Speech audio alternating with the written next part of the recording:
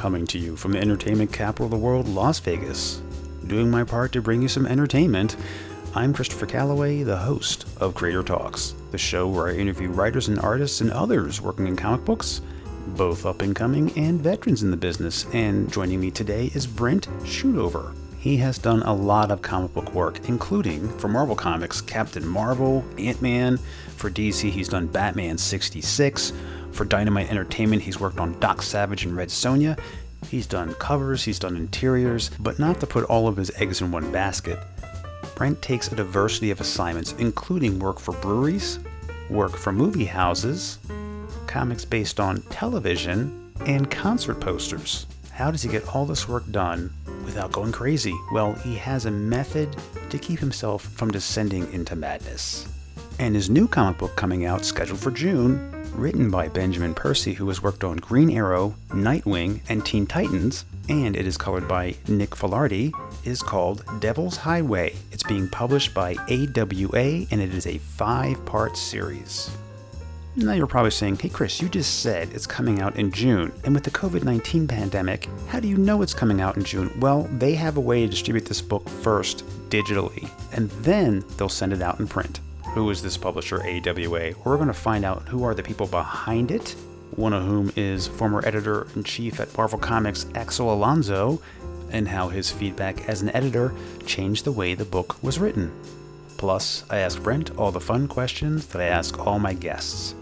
So once again, if you like what you hear when you finish listening to this interview, please rate and review on Apple Podcasts. So let's get started my interview with Brent Schoonover, artist of Devil's Highway, here now on Creator Talks. Brent, welcome to Creator Talks. Thanks for having me, Chris. I appreciate it. So how have you been passing the time? Now, I'm going to mention this COVID-19, and it'll be, right now it's Easter Monday when we're having this conversation. Right. And things will be probably very different by the time this comes out. But in the meantime, we've all been trying to make do, find things to keep ourselves busy. If we're working, we're busy, whether it be someplace on site helping people or at home doing whatever we do.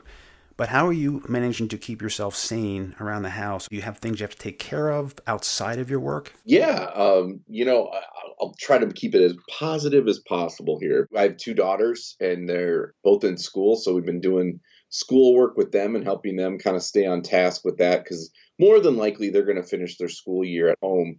And so we really need to make sure that they kind of, get the education that they need. And so that's been taking pretty much the majority of like the morning into the early afternoon. And we try to keep a regular schedule with that. And then come the regular afternoon, me and my wife either tag out, one of us works and finishes while the other one finishes kind of watching the kids till dinner time.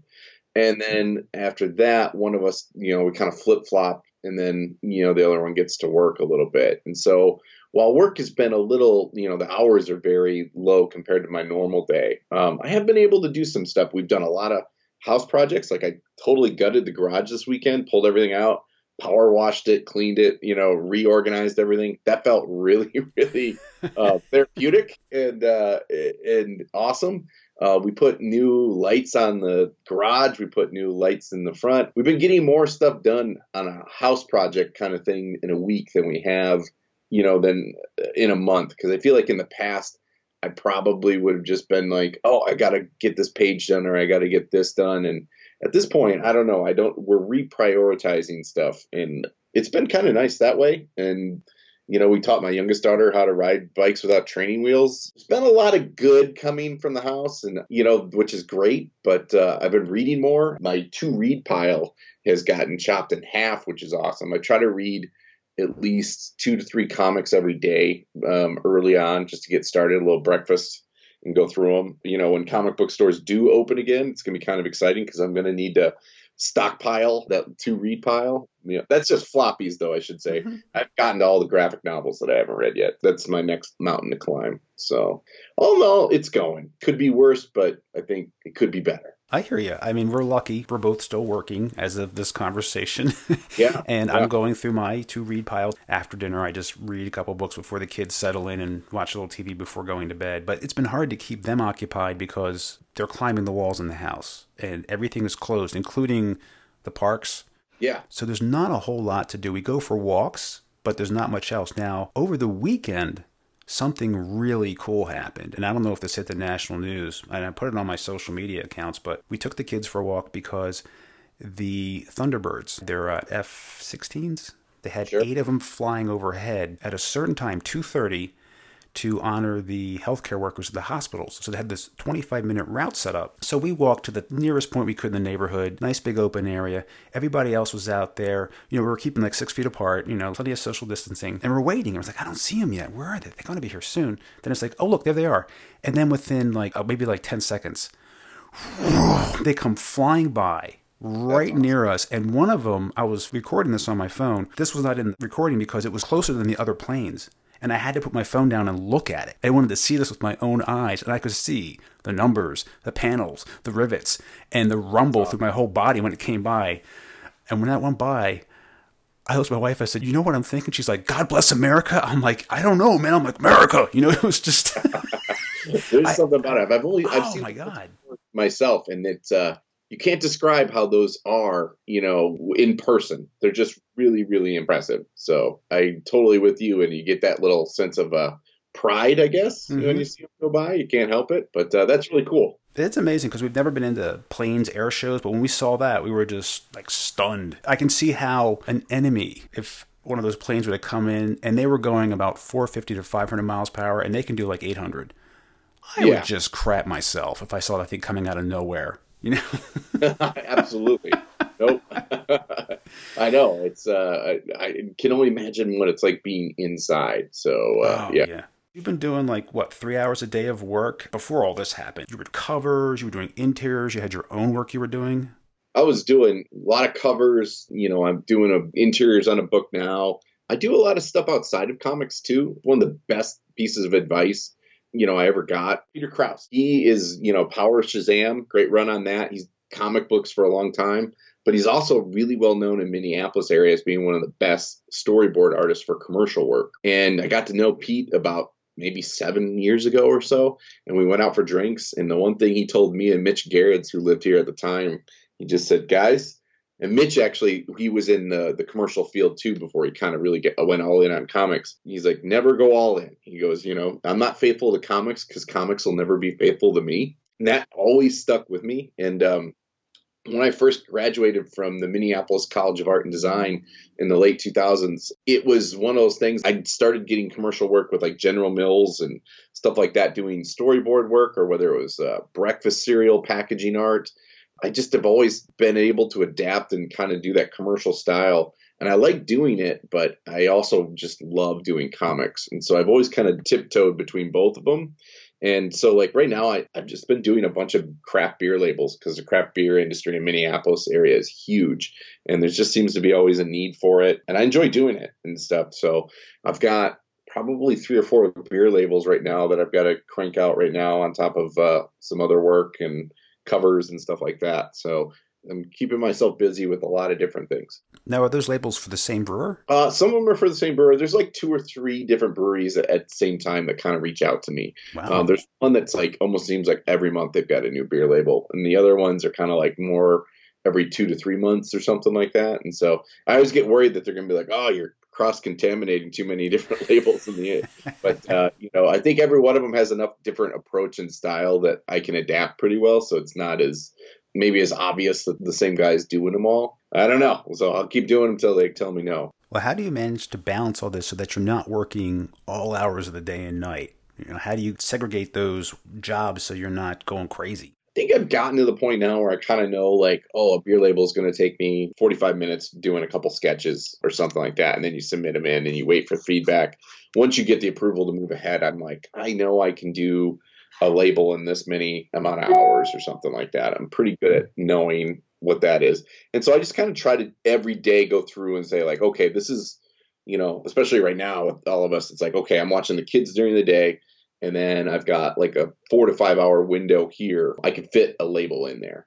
That's a good day to do a label. If I've got more time the next day, I focus on comics. So I do kind of jump around, which the one thing that's tough about that is if you're getting in a really good groove and you're finally in an issue, I just want to keep going. Oh, I got to pause and I got to do this. And sometimes you get that weird change of gears and it's hard to jump back into. It does happen. For the most part, I'm pretty good about, as long as the schedule stays somewhat to plan. There's certain days where things don't go that way, and it kind of just bites you in the butt a little bit. But most of the time, it's just really good planning and communication with my wife about what I've got to get done and when I got to get it done. Now, you mentioned you do all the kinds of work, not just putting it all into comics. Now, there's some other things that you did that I saw that I would like to just talk about for a bit, because others may not be aware of it. They might want to know about it and the process of how you went about doing it. And one that I saw on your site, it was a poster that you did for a film festival, Tyrolon Roadshow, at the Historic Heights Theater, and it was an Into the Night poster. Yeah, the Heights Theater is the oldest theater in Minneapolis. It's one of the coolest theaters you could ever go to. It's just a beautiful old theater. It's about 100 years old, and it's just a gorgeous place. It's got this, you just walk in, and it's just like one of those classic old theaters that you'd always want to go see a movie in. And they always, through like mostly February through March, they focus on having really cool film noir series. And then throughout October, they also do like really cool old horror movies and stuff like that. And I just love going there. And I kind of got to build a relationship with the owner and the people who try to do marketing and stuff like that for them. We've got a couple of cool little program runners in town that try to do film series. We ended up getting an Alamo Drafthouse a little outside of the Twin Cities. But I think over the course of like 2 years before I think people knew it was coming, a lot of the older theaters kind of took the idea of what an Alamo Drafthouse could kind of be and kind of adapted that themselves, since they were closer to the cities. And so the film series have really picked up around here. And the old film noir series that this Heights Theater does every February and March, I've always been a fan, but they finally were like, oh, we need to start marketing these better. And so when they asked me to do like just a general poster for it, I was just like, yes, I'm all over that. Anything I can do that's sort of kind of unique. And I don't know if you're too familiar with like the Mondo poster series that like the Alamo Drafthouse kind of uses when they do film series or something like that, whether it's like a focus on Back to the Future or any sort of like well-known pop culture series. They hire artists to do these really cool movie posters. And I've always just kind of wanted to build a catalog of posters like that, kind of for stuff around the Twin Cities. And so that was just one of those ones where I was like, I know they didn't have a great budget, but I didn't really care. It was more something I wanted to do for myself and for fun. And those RKO noir films are some of my favorites. So it was an easy one to jump on and do. And you had some ideas and you wanted to incorporate in some way the look and feel of all the films. There were 8. And you finally found a way to make a composite or get the message across about it being Into the Night. Yeah, it was one of those things where I wish I could say I had actually seen all of those movies. And so there was like 1 or 2 of them that I had never had the chance to see. And so I just kind of decided, you know what, I'm going to kind of do something. The one thing I knew was I had to fit that RKO satellite antenna in there, like that's the iconic image every time you watch an RKO movie.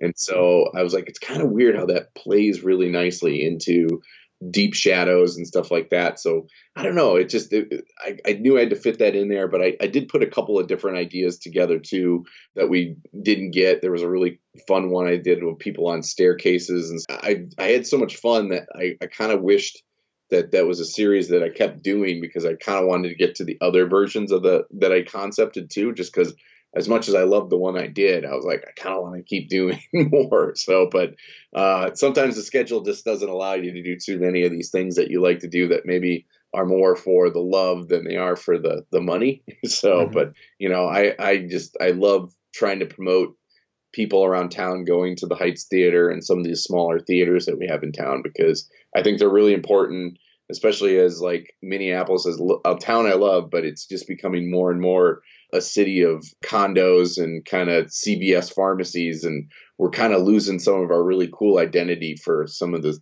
same old things that I think places like Portland and stuff are also struggling with. I wish we had something like that around here. We have a lot of other things, but nothing quite like that. An old theater. Yeah, I just think an old theater really brings kind of like a small community together a little bit, or at least, like-minded individuals and stuff. Like I've met so many people through going to this theater that, and when it's October and they're playing like Ed Wood or something like that, you kind of get to meet people and stuff like that. It's kind of like a comic convention. You kind of just go enough and you start meeting these people, and they become kind of part of your life a little bit. And they may not be like the friends you talk to or text every day, but when you kind of go to a like-minded event. They're the people that you always like to see. And so that's kind of, there's like a group of people that get to see when we go to the Heights Theater. It's really neat. You don't really get to see them that much outside of it, but when you do get to go, it's awesome. Now, that was work you did related to film, movies. Now, you also did something related to music for Tom Petty, who you're a big fan of, and I'm also a fan, for his 40th anniversary tour. So for the location he was at, you did a poster for that? Yeah. I used to live in St. Paul, and they have the Xcel Energy Center, which is where their hockey team plays, the Minnesota Wild. And through a mutual artist, a friend of mine, I was in line one day. The Foo Fighters were coming to town, and they did this funny thing where they were trying not to use Ticketmaster for any of their tickets. I'll be honest, it wasn't the most convenient, but you had to go to the venue they were playing at, and you had to get in this super long line inside in the middle of winter to get tickets. There was probably 2,000 people in line already. And I got way in the back, and I'd been to a part of the Xcel Energy Center in the offices area that I had never been to. And a friend of mine named Adam Turman, who's in town, I just was next to all these amazing posters that he had done for like all these big concerts that had been at the Xcel. And so I had my phone on me, and I'm texting him, and I'm like, hey, dude, I'm in the Xcel, and I didn't know you did all these cool posters. And he's like, yeah. He's like, I actually got a really cool gig where like they do posters as a thank you to each artist who comes to town. It's like a limited edition poster.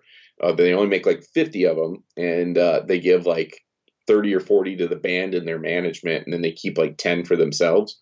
And so I was like, that's a pretty cool gig. And so he offered to give me the contact for it. And so I reached out to this lady who worked at the Xcel, and I was like, look, any ever need to have another artist besides Adam, I'd love to throw my name in the hat. And so she actually wrote me back like right away. And she's like, well, we've got a handful of shows coming up. I don't know if you're interested in any of these. And Tom Petty was on the list. I had never seen him.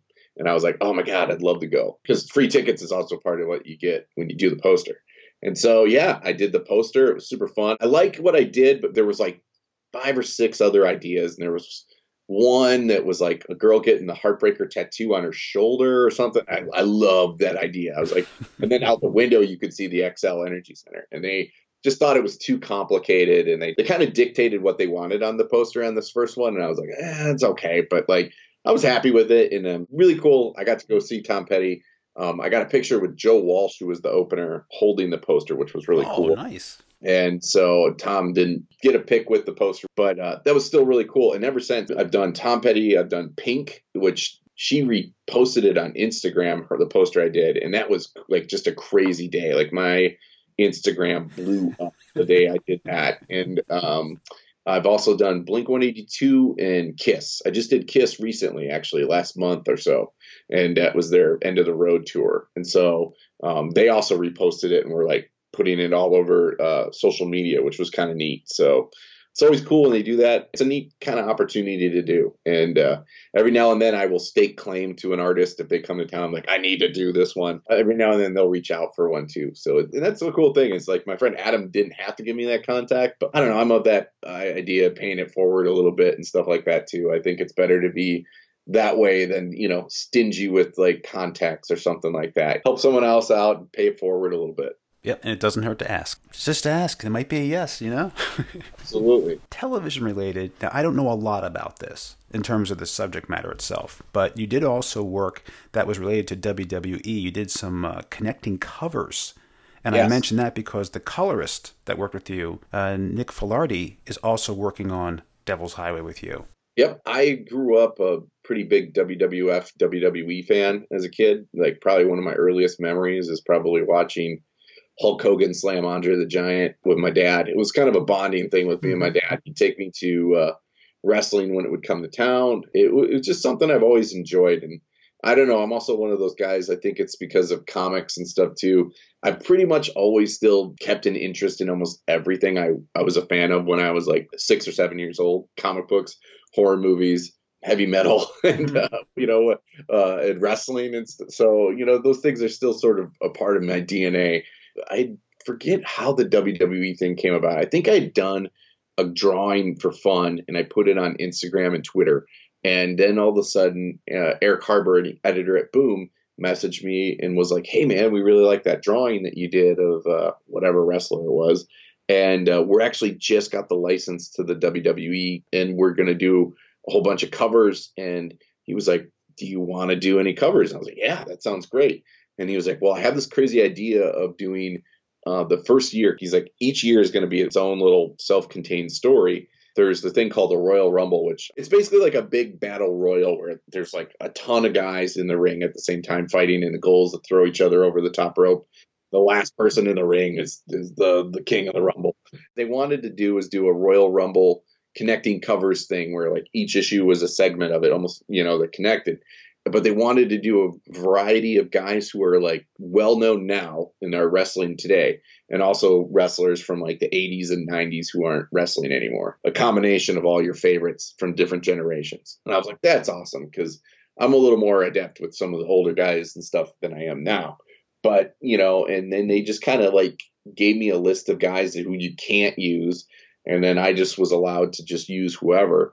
And they only actually had like for each issue, they only had like 2 guys on there. Like, this issue should have this guy and this guy. And I'm like, well, we got to do this giant ring, and it's going to look so boring if each one has just like 2 guys on the cover.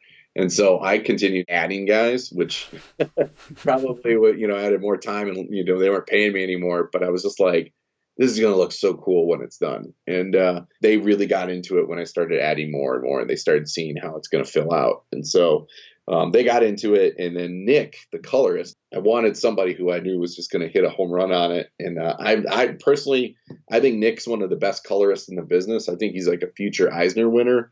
He worked on Howling Commandos with me at Marvel for the 6-issue run that I had on that. And I always had wanted to work with him again. And we were trying to figure something out. And he didn't know anything about wrestling. So I had to like just send him like all the reference for every issue. I'm like, this is what this guy wears. This is what this guy wears. And he just kind of like just started laughing about how absurd and stuff some of it was. But he was cool. He did a great job. And so that was the book, or that project, though. As we were working on it, me and Ben started developing Devil's Highway. We had a colorist we really liked early on, but we had to take a shift when we got to AWA, and the book changed, and they wanted a different colorist. And so I just was like, well, what about Nick? And Axel Alonso was very familiar with his work when he did some stuff at Marvel. And so it worked out. That's kind of how the WWE thing kind of led into Devil's Highway a little bit. Well, let's jump right to Devil's Highway. So this is a story about murder in the dark underbelly of America's heartland. The character's name is Sharon.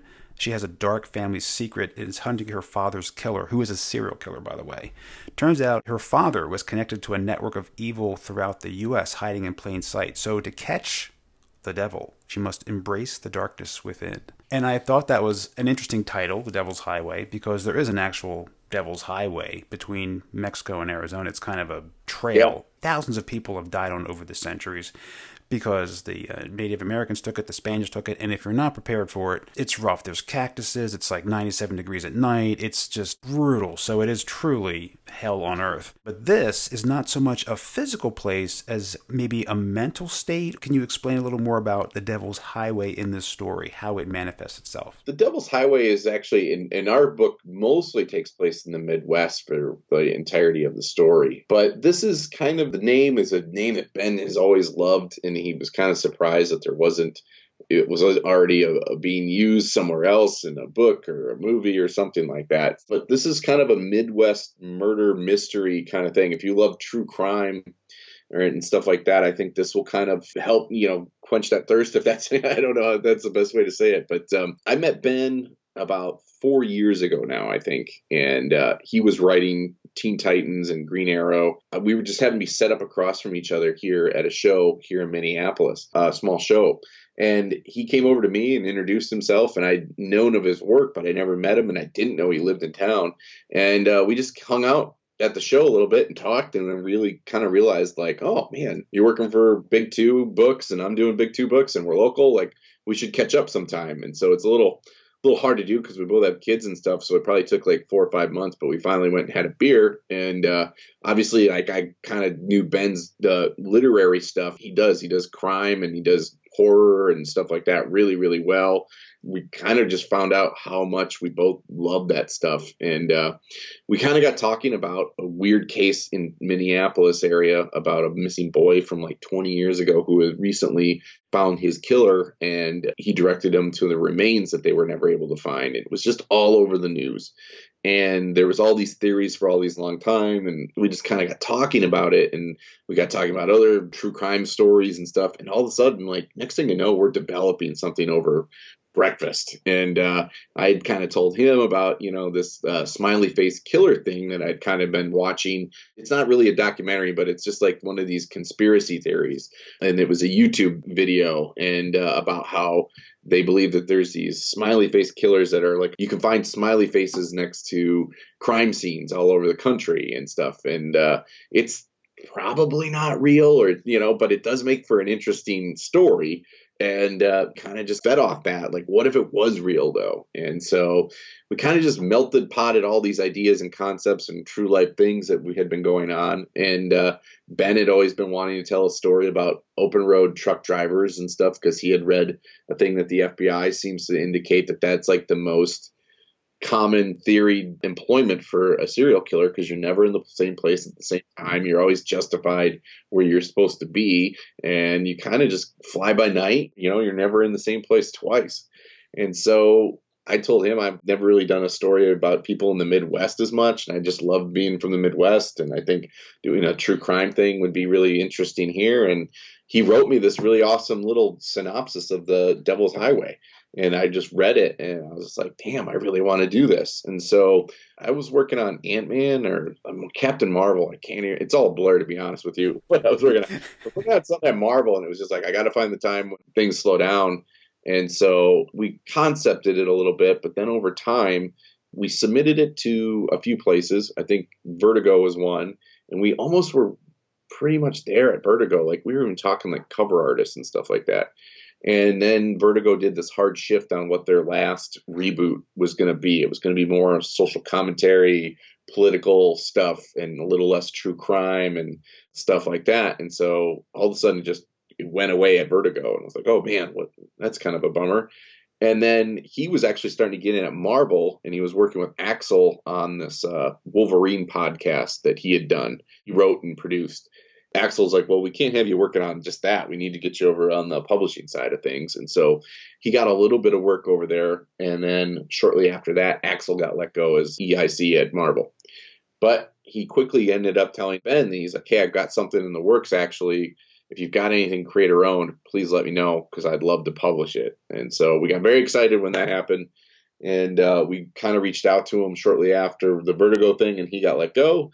Axel, he's an awesome, brilliant guy. He kind of took a look at it, read it, and he kind of changed it around for us. He's like, this is what I would do with this book. And it was a huge change from what we were actually originally going to do. It's sort of going to be like a fish out of water. Girl comes home to find her family murdered, and she's like an art school girl. And then we were going to do like a smash cut to like 3 years down the road, and she's just this hardcore truck driver. And we kind of balanced jumping through time and how she got there.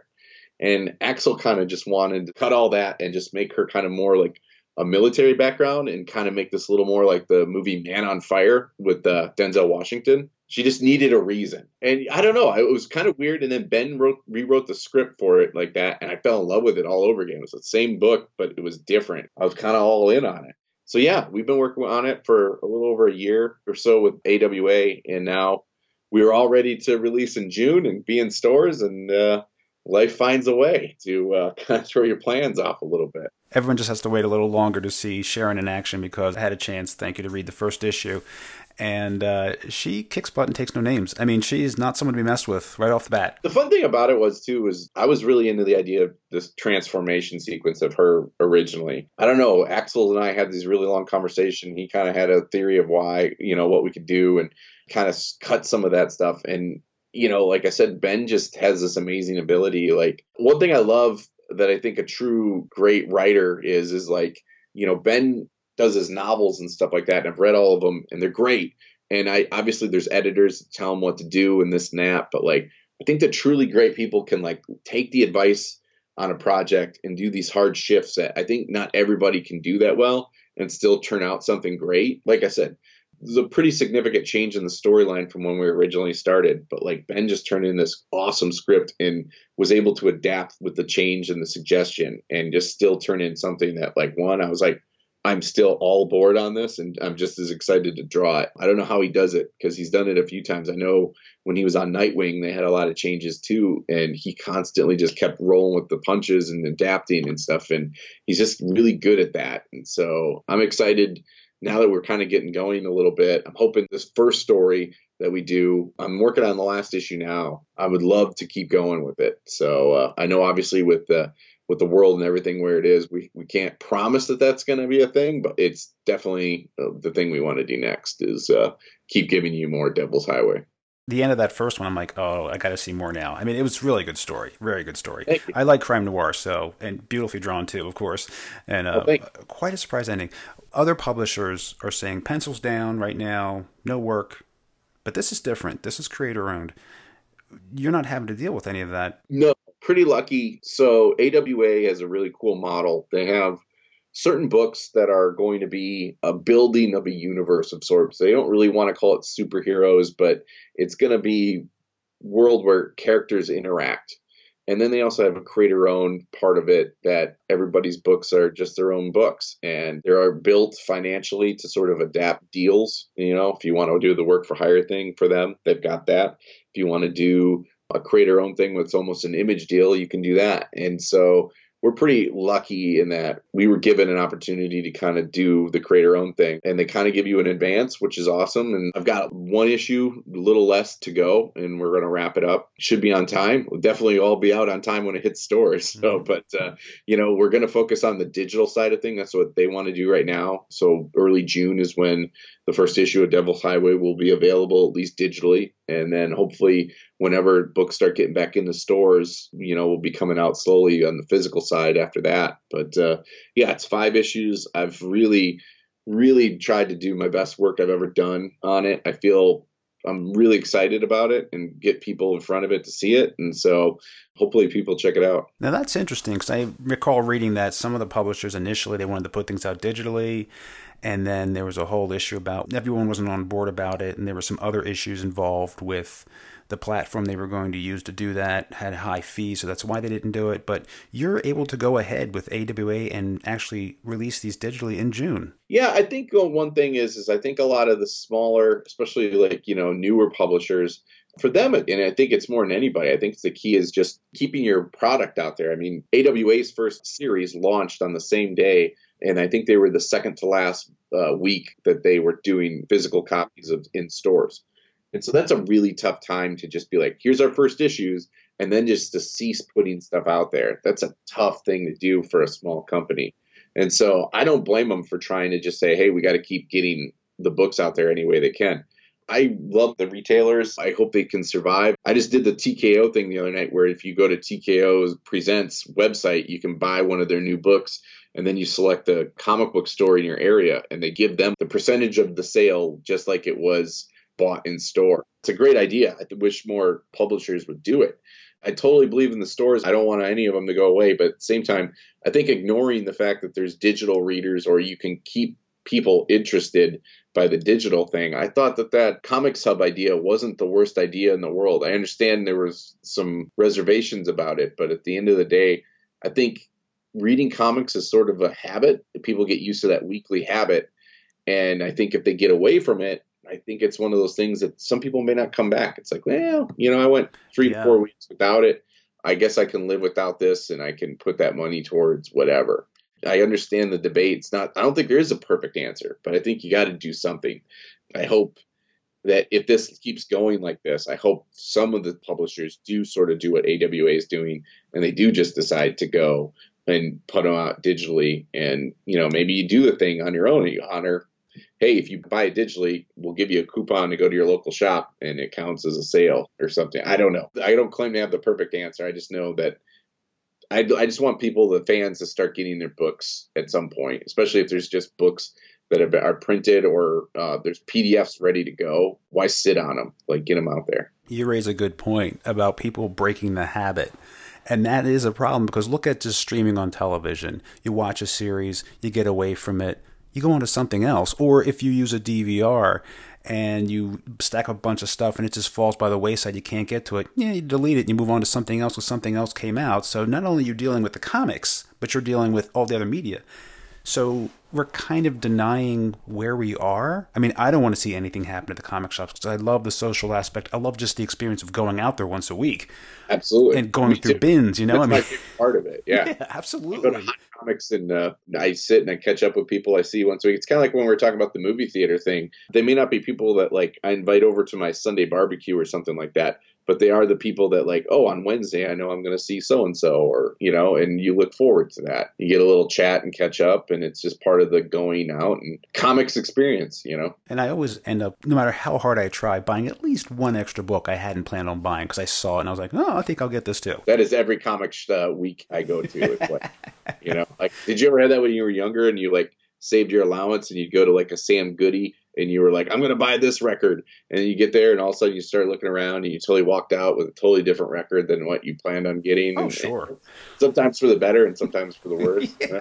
But yeah, that's totally it. I love walking around and finding a different book that I'd never checked out before. And then sometimes I just stick with it. I'm like, you know what? I really liked it. Sometimes I don't. Sometimes I'm like, well, I tried. But absolutely, you know, I made an informed decision. 100%. Yep.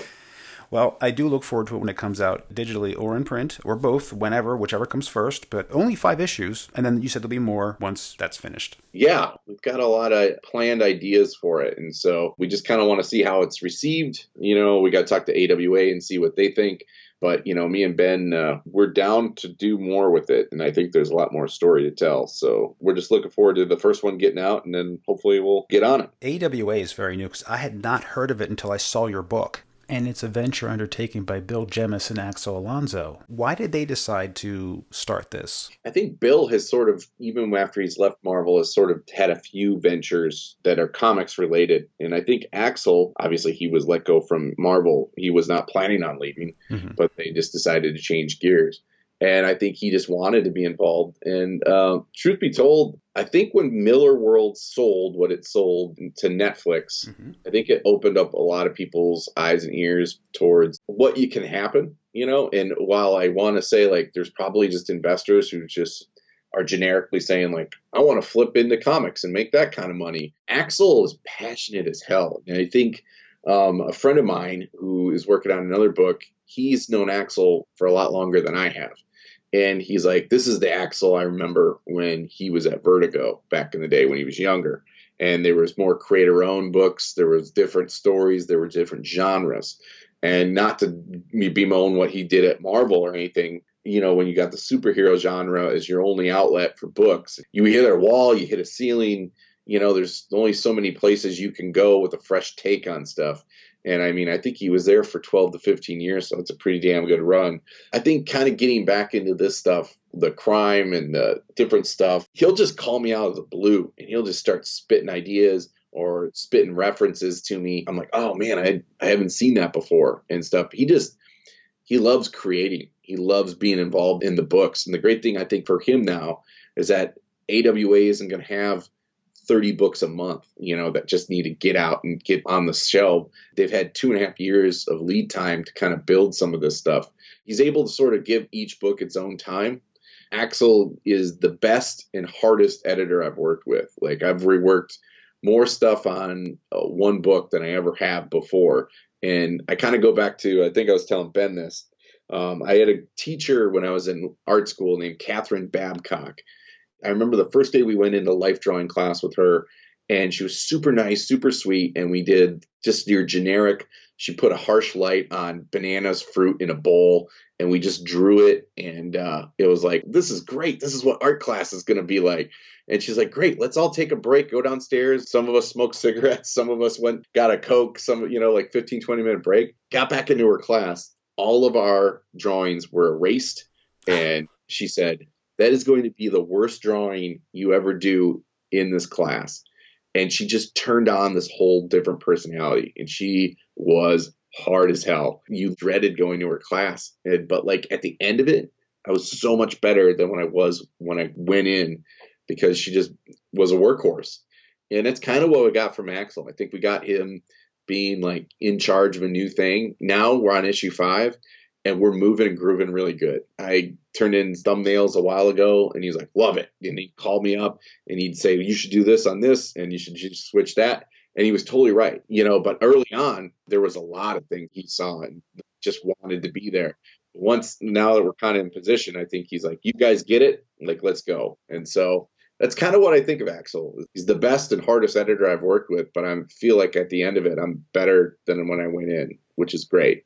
You can't always say that about some of these projects just because, with the big 2, there's just always such a crazy deadline. If you're doing a 20-page comic in 3.5 weeks, which I've had that deadline before, the object is just, not the editor's fault either. It's just get it in so we can get it out. None of us always loved the book that we did, but it just kind of happens that way, where this stuff, you can just kind of take your time with it. And, why aren't you slowing down a little bit? Why aren't we focusing on the story a little more? Originally, there was a different ending to the first issue that I loved Ben, and I was like, we need a strong visual to end this book on for issue 1. I kind of threw out a suggestion. You've read it, that end scene was not in there. And so we added it in there and I'm like, so glad we did. I think that's a pretty gross, strong ending. You're either on board or you're out, I think, after you read that one. So we'll see what happens. But we couldn't have done that on a big 2 book. That's my 2 cents. This will be one I bookmark in my previous catalog when I get it so I can check everything out and go back and order something, because there's a lot of heart behind this. There's a lot of smart editing and smart writing and art, and it's really good. And like you said, that ending, and I won't spoil anything, but I'm reading it and I'm thinking one way and then something else happens on the same page. And I was so wrapped in it, I didn't even see it coming. So awesome. Looking forward to finishing the whole story. That's exactly the reaction I wanted from something. So it makes me feel like I might have did my job a little bit. If you have a little more time, I want to just go through my kicking back with the creator questions just to learn more about you as a person. Just some fun stuff, nothing heavy, nothing hard. I can't wait. What do you like to do for recreation? I love going for long walks on the beach. No, I do. I love going for walks, man. I love riding my bike. It really helps me. One, it's healthy and good for you and get out of your own little room. I work from home, so I have my studio in the house. And so I'm always home. My wife can tell. She's like, you need to get out of here. And so she boots me out. And it's good. There's a path from our house I can take that's like 3.5 miles. I try to do it every day. And it really helps me because right now I'm trying to actually write and draw, preparing a young adult graphic novel. I've been trying to kind of write it in my head on my walks and clear story problems. And they just help me out a lot. If I was drawing like crap the night before, I just, I try to get out and not even think about work, or I like listen to podcasts while I'm on it. So that's a huge thing for me, is just getting out of the house as much as I can every day. It's snowing here today. I can't get out today, but yeah, I do that. And I love football. I'm a big Green Bay Packer fan, so I enjoy going to a football game if I'm lucky enough, or at least watch it. I coach my daughter's little league team for baseball. Love doing that. Let's see. There's not a heck of a lot of other things. I guess watch movies, but that's kind of a boring one. But getting out of the house as much as I can was great. Do you have a favorite birthday, one that stands out in your mind, for good or bad? Just one, or, well, hopefully it's good if it's your favorite, yeah. But just a memorable birthday. Yeah, I don't know what year it was, but it was like an all He-Man birthday. It was the best. It was like one of those ones, like, I feel like kids don't do them anymore, but we used to have, like, you could just rent the McDonald's play area for birthdays. Mm-hmm. So it's just at McDonald's. But like every kid who came to the party got me a He-Man figure. And then like when I went home and opened my parents' gifts, it was like Castle Grayskull or Battle Cat. It was just everything was He-Man, which was all I wanted at the time anyway. I think I doubled my toy collection in that one weekend on my birthday. And I was like, oh, this is amazing. And so, that's the one I think I'll always remember. I can see why. Around the same age, growing up, teenager, let's say, somewhere in there, teenager. What posters or pictures did you have on your bedroom wall? Oh, around that time of the He-Man birthday? Yeah. I had the WWF wrestlers when I was a kid too. They came with a little poster that you could unroll of each wrestler. And every time I got one of those figures, my dad would staple them on the wall. And so I had just a giant wall that just had like 20 different like 8x10 painted wrestling figures. And then I actually had a Hulk Hogan poster from when I was a kid that I got when I went to go see him wrestle. I was a big Hulkamaniac as a kid. So. Then there was like a Ghost Rider poster. I think. Oh, all right. So it was like Hulk Hogan and Ghost Rider. The ultimate team up that never happened. Maybe you can make it happen. I know. It's that. Possibilities. Now, this is a hypothetical situation. You're stuck on a deserted island. You can have one book for pleasure. Don't worry about something practical, something you want to read for fun, take your mind off the situation. What's the one book you want to have with you? New Frontier. I turn my head to the left and I see it on my bookshelf too. So yeah, good choice. I've actually been wanting to reread it again. I try to reread it like every other year. Mm-hmm. And I think I've gotten so into this to-read pile that I'm like addicted to like chopping down. But like I said, I think there's coming up a reread on that. But yeah, I got the Absolute edition. That's so gorgeous. It's like the perfect comic to me. I think it's flawless, and I just love it. And I could reread that and find something new all the time. So Marvel's is probably a close second. They just did the anniversary edition of that came out last year. Marvel re-released them with like back matter. It wasn't originally in the one, and it was so cool. I've forgotten how amazing of a book that is. It's kind of like Marvel's New Frontier to me a little bit. I would almost have to bring both of those, but both stories mean a hell of a lot to me. If I was going to do non-comics, oh man, I Am Legend is probably my favorite book, Richard Matheson. Mm-hmm. If I'm stuck on an island, I don't know if I want to read something that fast, but right. It's a little relatable, I guess. To me, that's my favorite novel I've ever read. One more hypothetical: if AWA were to make an action figure of you, ooh, what would be your accessory? Oh, my Cintiq, maybe, like my drawing tablet. I'd like to throw a football in there, I guess. Man. That's a good call. A bulldog, yeah. A bulldog, all right. Bulldog, yeah.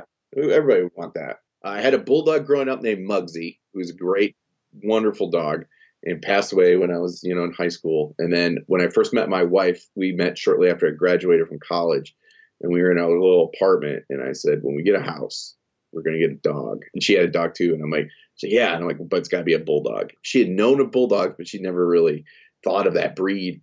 And it was like my one requirement. Well, you can do whatever you want in any room you want, but I'm like, we're getting a bulldog. And so she kind of begrudgingly went, okay. And then we got a bulldog named Matilda. She just instantly fell in love with the breed. And so we had Matilda, who unfortunately passed away about 2 years ago. We actually have another one right now named Agatha. And we had one named Daisy, who was a rescue. And we got her late in her life. So she actually died when she was like 13, but we had her for like 3 or 4 years. It's our breed. We love them. They stink. They're party. They're just fat, but they love kids. And they, unfortunately I hate to say it, they don't need a lot of exercise, which is good, especially wintertime. You don't want to be walking at 2 to 3 miles. So yeah, it's kind of a good comic book artist dog. So yeah, that would be my accessory. A fat, snory bulldog. That'd be a good one. And what is your beverage of choice? I love a good beer. My type of beer always changes. Like I'm really into Kolsch right now. Like I used to be an IPA guy, mm-hmm. but I'm kind of seasonally changed. But I got to be honest with you right now. I feel like a good glass of whiskey right now, especially Corona Brent is the whiskey a little bit. So I was actually supposed to go to the Lexington Toy and Comic Convention this year. And it was supposed to already have happened, but they canceled it. And a friend of mine was like, hey, if you come down here a day early, I've got a friend of mine who works at Woodford Reserve. And I think I could get you like a cool private tour and you can taste some of the stuff that's in their private stash. I was like, oh my God, yeah. Like you just tell me when and I'll adjust my plane schedule for that. And now I don't get to do that. So it's kind of a bummer. I feel your pain. Woodford's one of my favorites. A friend of mine introduced me to it. He says, here, if you don't like whiskey, you don't like bourbon, try this. And I was like, this is very good. This is going to be very expensive for me. Expensive habit. Yeah, it's a good way to describe it because I've met a lot of people who I'm like, hey, do you want a glass of whiskey? And they're like, man, not really a whiskey guy. And I'm like, you should try this because if you don't, like, this is a good non-traditional. It is a traditional, but it's like something about it that like people who don't normally like whiskey like that one. I definitely agree. And I say expensive. It's not super. We're not talking Whistle Pig or anything like that. It's somewhere, I'd say mid-range. It's above like a Bullet. It's like $22. I think for $28 you can get the Woodford. That's reasonable for some pleasure drinking. Final question. What was the one that got away? A comic, a project, the one you really wanted that just slipped through your fingers, didn't work out at the time? God, there's been so many. Oh, I'm sorry. I've actually been posting some of them on my Instagram. I did a sketchbook not even 2 years ago, probably like a year and a half ago. I assembled a sketchbook for conventions. I was like, God, I haven't made one of these in like almost 10 years.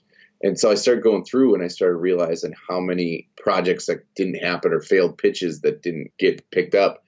I was asked to do stuff for Archie with Mark Waid. Mark Waid reached out to me and was like, Fiona Staples is leaving the book and they want someone who kind of can do a look of hers. And he's like, you would have to adapt a little bit, but I think you could do it.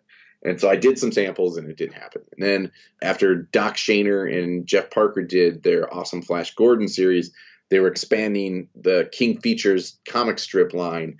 They asked me if I wanted to do samples for Flash Gordon. I was like, God, I'd love to. And I did. And they were like, oh, we're going to give you the Phantom instead, which was awesome because actually Phantom is probably my favorite comic strip character of that time. I've had a couple things like the Shadow. I was up for the Shadow, but we couldn't make the page rate work.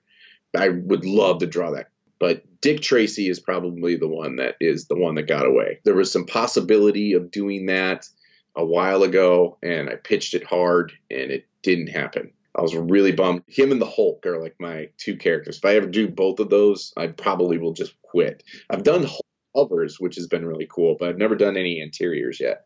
So those are the two dream characters to do. But yeah, I was really excited because when I was a kid, I grew up in Illinois, and Dick Tracy was always in the Chicago Tribune and syndicated and stuff.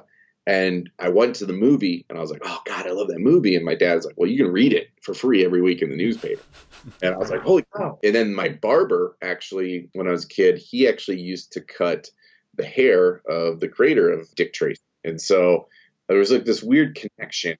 And I was just always like, man, that's amazing. And so I just have always been a fan of it, the outlandish villains and stuff, and the movie. And so he's always just been a character I've wanted to do.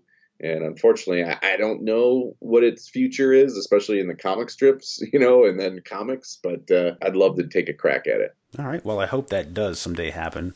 But we know what is going to happen is Devil's Highway. You're practically finished. So that's starting in June. People can check it out digitally. Well, thank you so much, man. I really, really appreciate it, Chris. This has been really fun and went super fast. And that wraps up another installment of Creator Talks. Remember that show, The Late Late Show with Craig Ferguson? Well, that's how I feel right now. I'm sitting on my desk. My tie's been loosened. The end of a long show. Hope you enjoyed it as much as I did. My hope is that you're all well right now, taking care of one another, and maintaining safe social distancing. States are beginning to loosen restrictions so people can go back to business, and I ask that please everyone remain calm, respect other people, wear a face covering, please. It's not for you, it's for the other person. We're not trying to infringe on anyone's rights.